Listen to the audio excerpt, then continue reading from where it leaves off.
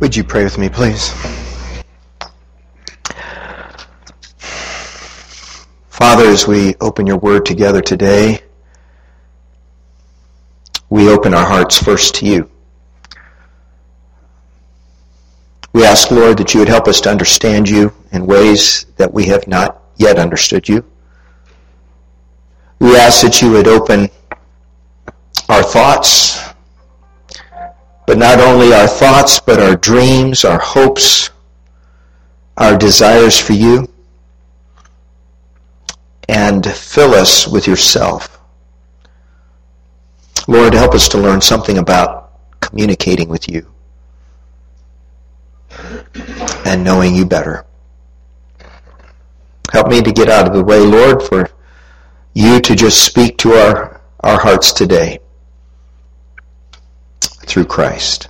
Amen. Last week we began a new series of messages called Experiencing God. We first learned about silence or solitude, which is basically just finding a place, a time and place to get away from everything else and from everyone else and focus totally on God. Elijah learned to listen for that still small voice, that whisper of God. He learned that God was not in an earthquake and in the wind and the fire, but he was in that still small whisper. And we must learn the same. God does not demand our attention, even though he could. God doesn't shout to us so loud that we couldn't avoid his messages, because he could do that. Instead, he approaches us in the still small voice. He invites us to seek him, to draw close to him. And when we do, we discover how valuable and how life-changing that is. We learned last Sunday that our spiritual growth depends on our alone time with God, on this solitude, on this silence before God. And we learned that we will never grow deeper, we will never grow stronger in the Lord until we make solitude our routine, our habit. And it's up to each of us then to carve out a time for that every day. This morning I want to think about prayer, because prayer is what happens in the solitude. Prayer is what happens when you get alone with God and you speak to him and he speaks to you, and the communication of these two people occurs. Prayer is simply communicating with God. The Bible says that we are to pray continually, and we are also to pray at special times. Prayer should be the first thing we do in the morning, last thing we do before we go to bed at night, and there should be prayer scattered throughout the day as we go through our activities. Followers of Christ ought to experience a life of prayer, a lifetime of prayer, a lifetime of contact and connection with God, because he is our life. And because our life is in him, we need to remain in contact with him. Now, Jesus talked about this in John 15. He said, I am the vine and you are the branches.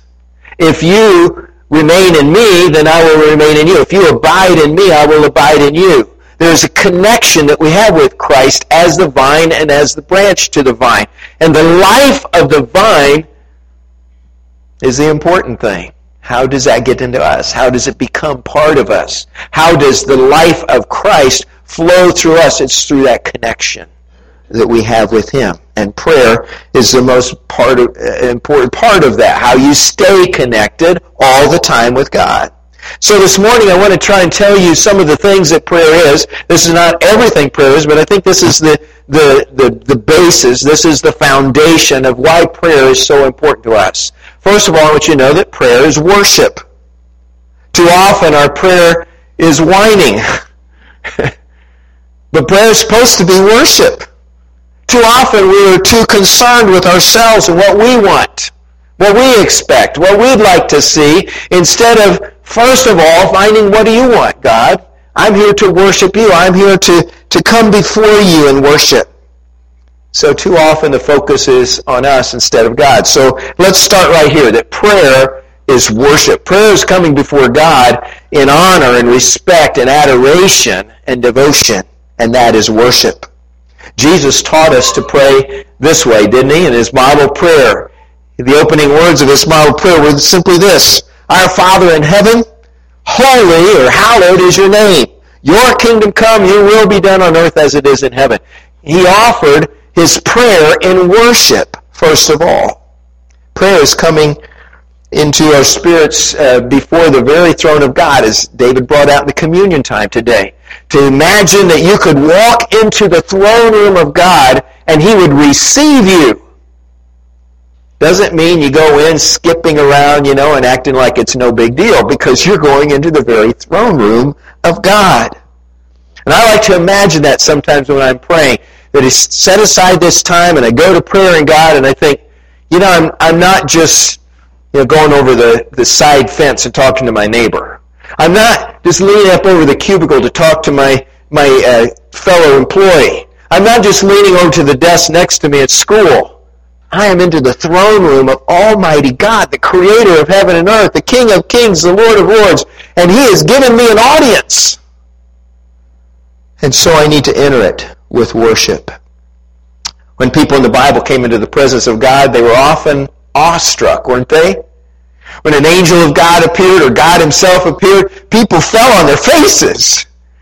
They prostrated themselves before God because that was the only position they thought was the appropriate one.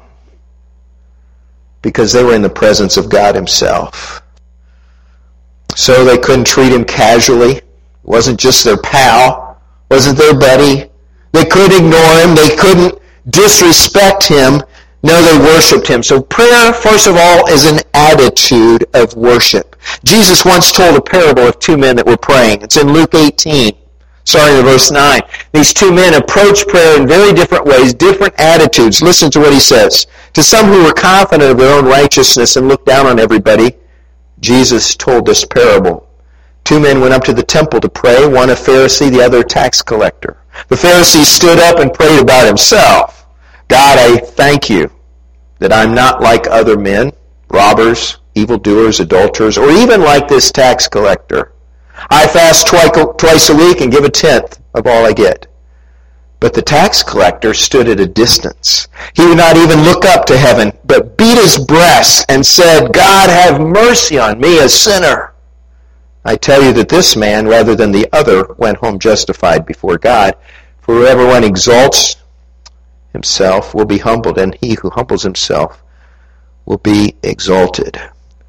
So what is our attitude of prayer? Does it begin with worship? Is it pride or humility? Is it disrespect or reverential fear? Prayer is worship. Prayer, secondly, is sincerity.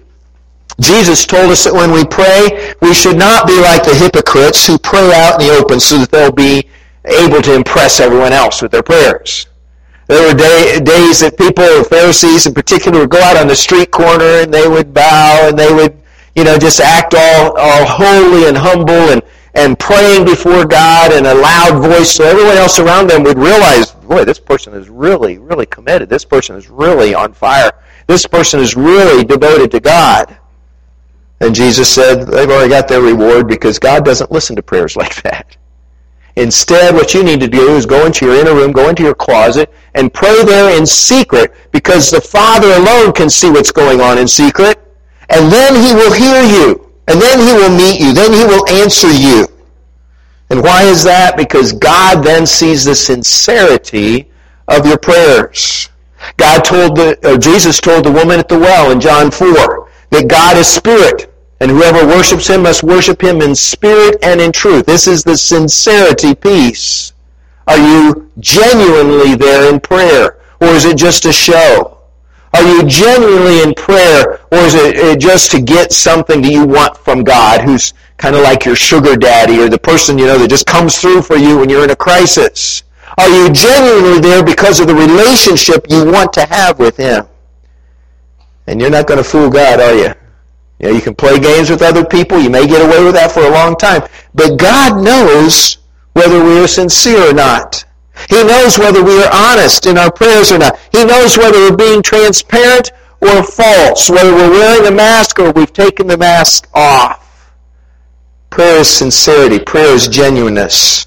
Sincere prayer hungers for God. Sincere prayer comes before God because you're going to connect with God and be enriched by God in that relationship. David wrote in Psalm 42, as the deer pants for streams of water, so my soul pants for you, O God. My soul thirsts for God, for the living God. When can I go and meet with God? My tears have been my food day and night, while people say to me all day long, where is your God? These things I remember as I pour out my spirit, my soul, how I used to go to the house of God under the protection of the Mighty One with shouts of praise and joy among the festive throng. Why, my soul, are you downcast? Why so disturbed within me? Put your hope in God, for I will yet praise him, my Savior and my God. So as the deer pants for water, as our stomachs hunger for food, we are to thirst and hunger for God. And we thirst and hunger for his life, for his word, for his wisdom, for his truth, for his strength, for his blessing. We thirst and hunger for God himself when we are sincere in our praying. Sincere prayer perseveres. How are you at persevering in your prayers? You know, when you have something on your mind, something you're praying about, something that's bothering you, somebody that needs help maybe, or maybe yourself, there's some solution, some answer you're asking God to intervene. How much do you persevere? Because sincere prayer perseveres. It doesn't give up. It doesn't slack off. It doesn't let go. This is a challenge to us because, you know, we mostly have instant gratification today, don't we? We have microwaves after all. You get supper in 30 seconds if you need it. And when we pray, we expect an answer from God the first time we pray about it. But most of the time, God's not in a hurry. God has a different timetable. He's not deaf. He's not ignoring us. I like that the video brought that out. You know, it's not that God is hard of hearing. It's not that he doesn't care. But he's checking the sincerity. He's checking the genuineness of the prayer. He is waiting for just the right time. He's never late, but he's never early either. He's always right on time. And sometimes prayer is the activity we do while we're waiting and while we're trusting God to come through. Continued prayers are often accompanied by fasting in the Bible. You know what fasting is? Fasting is going without something, going without food, going without water, going without maybe some other physical need of your life, so that in the meantime you can focus on God and you can demonstrate the sincerity of your prayer. Now, we can't spend a lot of time talking about fasting, but it's a subject you need to study. You need to figure this out. Because often in the prayer life of the people of the Bible, fasting was connected. Because it was a way of saying to God, I really mean this. I really need this. I really need you to be part of this. And I'm going to deny myself, even my physical needs, for a period of time so that I can demonstrate that to you and I can devote that time to prayer. The point is, do we pray with intensity? Do we pray with passion? Do we pray with a desire to see God intervene and to accomplish his will, even if it's not what we wanted? Do we persevere? Thirdly, prayer is compassion. Prayer is looking around us at the needs of others. And in the heart of God starts becoming who we are and how we look at people. And when we start having the compassion that God has on people, then we start praying for them. We start being concerned. A lot of our prayers are not for ourselves then. They're intercessory prayers. Charles Brent said intercessory prayer is loving our neighbor on our knees. God said to love your neighbor as yourself. Do you do that through your prayers as well as in other ways? As we see the needs of others and we know that God is even more interested, more concerned in them than we are, we lift them up in prayer. We don't know how he's going to answer, but we know that he will. We have special times of prayer sometimes, maybe in our daily life. You know, the solitude time, maybe another time where you devote to prayer.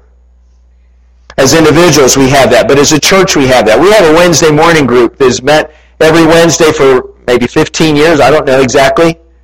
But most of the prayer time of that group is for other people because of the compassion, because of the sensitivity, because of concern for other people. And you do that in your Bible study. You do that maybe in your small group. You do that as a family. We have a couple lists at our house. One's up over the kitchen sink. One's up on our bathroom mirror. And it's a reminder to us that it's not just us in this game. There's other people that we care about, people that we love.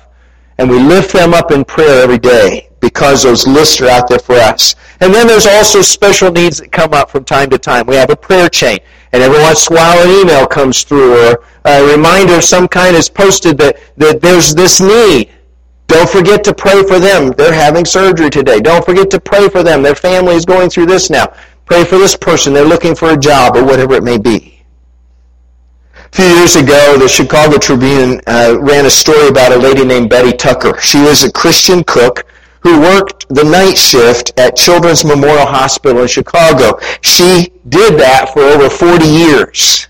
28 of them, she worked that night shift. And the people she met were in crisis. The people that came through her cafeteria line were coming through in the middle of the night. And in one night, the night that they wrote the article about her, she served a mother whose 3-year-old had fallen out of a second-story window that morning. And she served another mother whose 17-year-old was battling a rare form of leukemia. And a third mother whose 18-year-old had endured 7 hours of brain surgery. These are the people she was serving.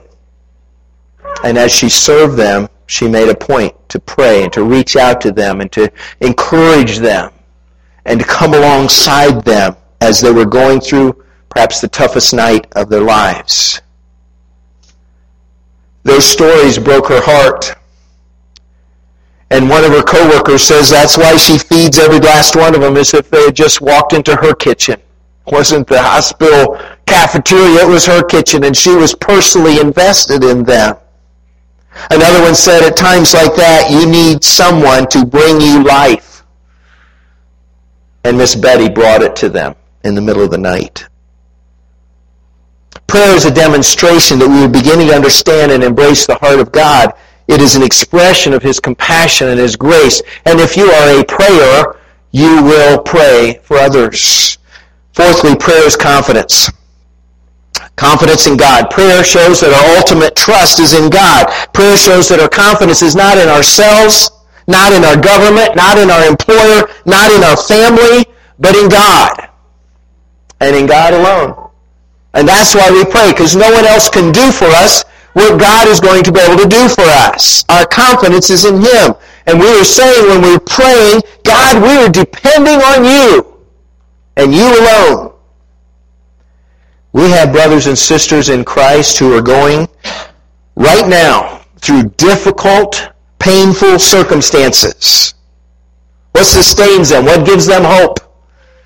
It's their confidence in God. That's the only thing they've got. They're holding on to God in every way they can. We have brothers and sisters in Christ, most of them in foreign countries, who are going through unimaginable hardships and persecution right now. And having talked with some of them or heard their stories, I know that it is prayer and their daily communication with God that is keeping them going. Nothing else. There's nothing else to live for right now. But God is sustaining them because they're putting their confidence in Him. And He will not let them down. The psalmist said in Psalm 27, "The Lord is my light and my salvation. Whom shall I fear? The Lord is the stronghold of my life. Of whom shall I be afraid?" Steve Malone said this, "Prayer is coming into the presence of God.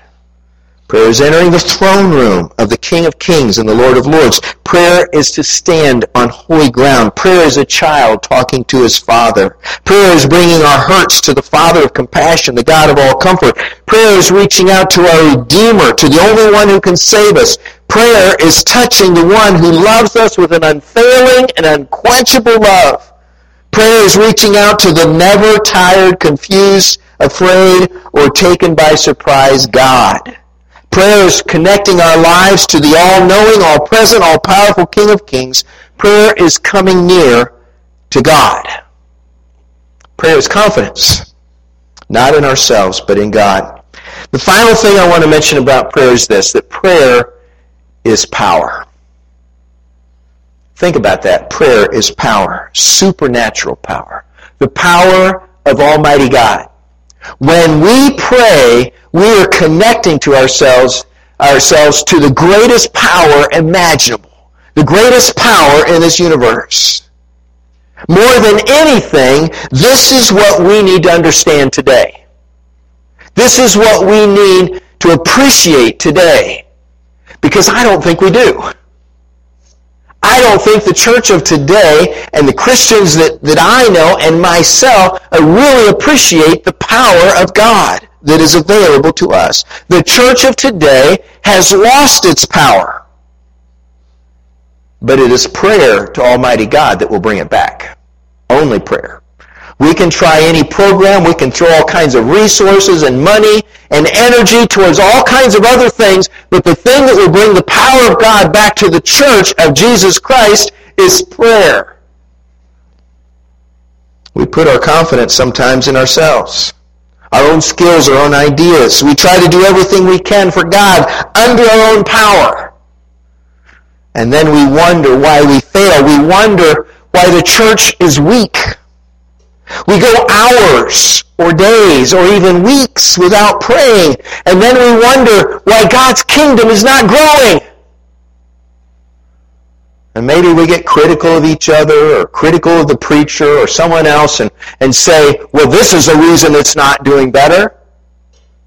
And all the while, every one of us has the ability every day, any moment of the day, to tap into the greatest power on earth. It's simple, really, isn't it? We're not praying as we should. We're not praying for God's power. We're not asking God to do what only God can do. A.B. Simpson was preaching one time on Acts chapter 12. I don't know if you know the book of Acts very well, but in Acts chapter 12, the church is going through a crisis. Church of Jesus Christ has had some success and doing well in some ways, but persecution has started. And in Acts chapter 12, everything kind of hits the fan. King Herod brings in James, brother of Jesus, and kills him with a sword, executes him.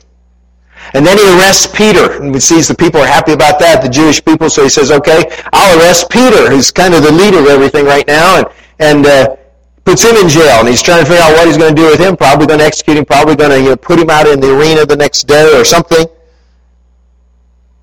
And it says, when the church looked like it was losing ground, the church prayed. Simpson said this, prayer is the link that connects us with God. It is the bridge that spans every gulf and bears us over every abyss of danger or of a need.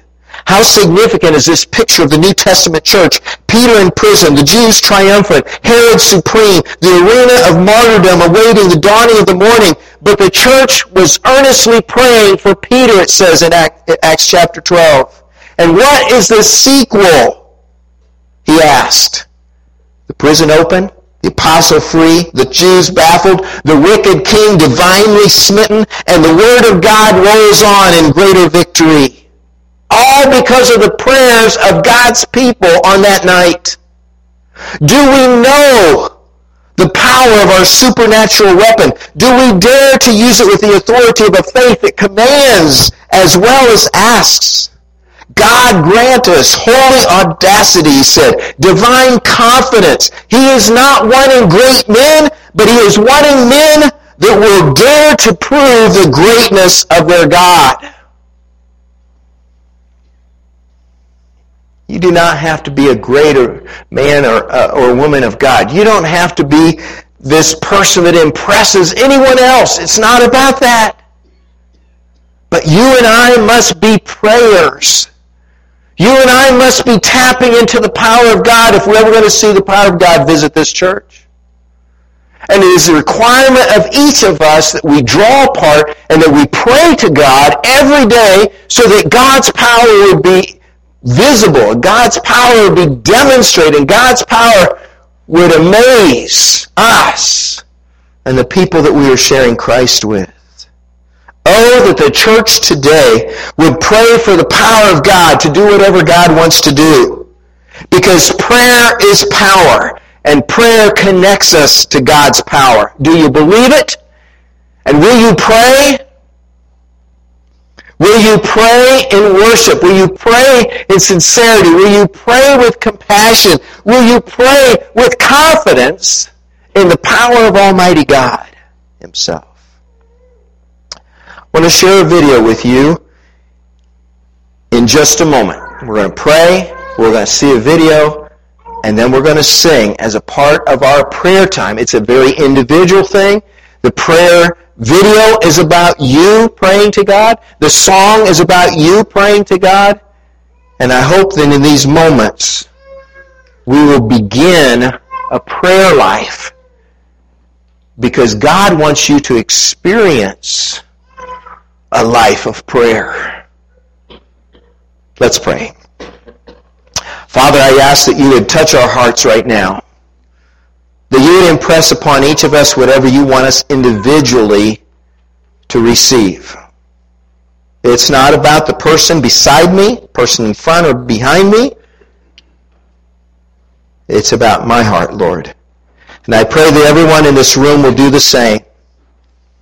May we listen as we've never listened before. And may we draw close to you as we've never drawn close to you before. In Christ, I pray. Amen. Please watch the video, then we'll sing.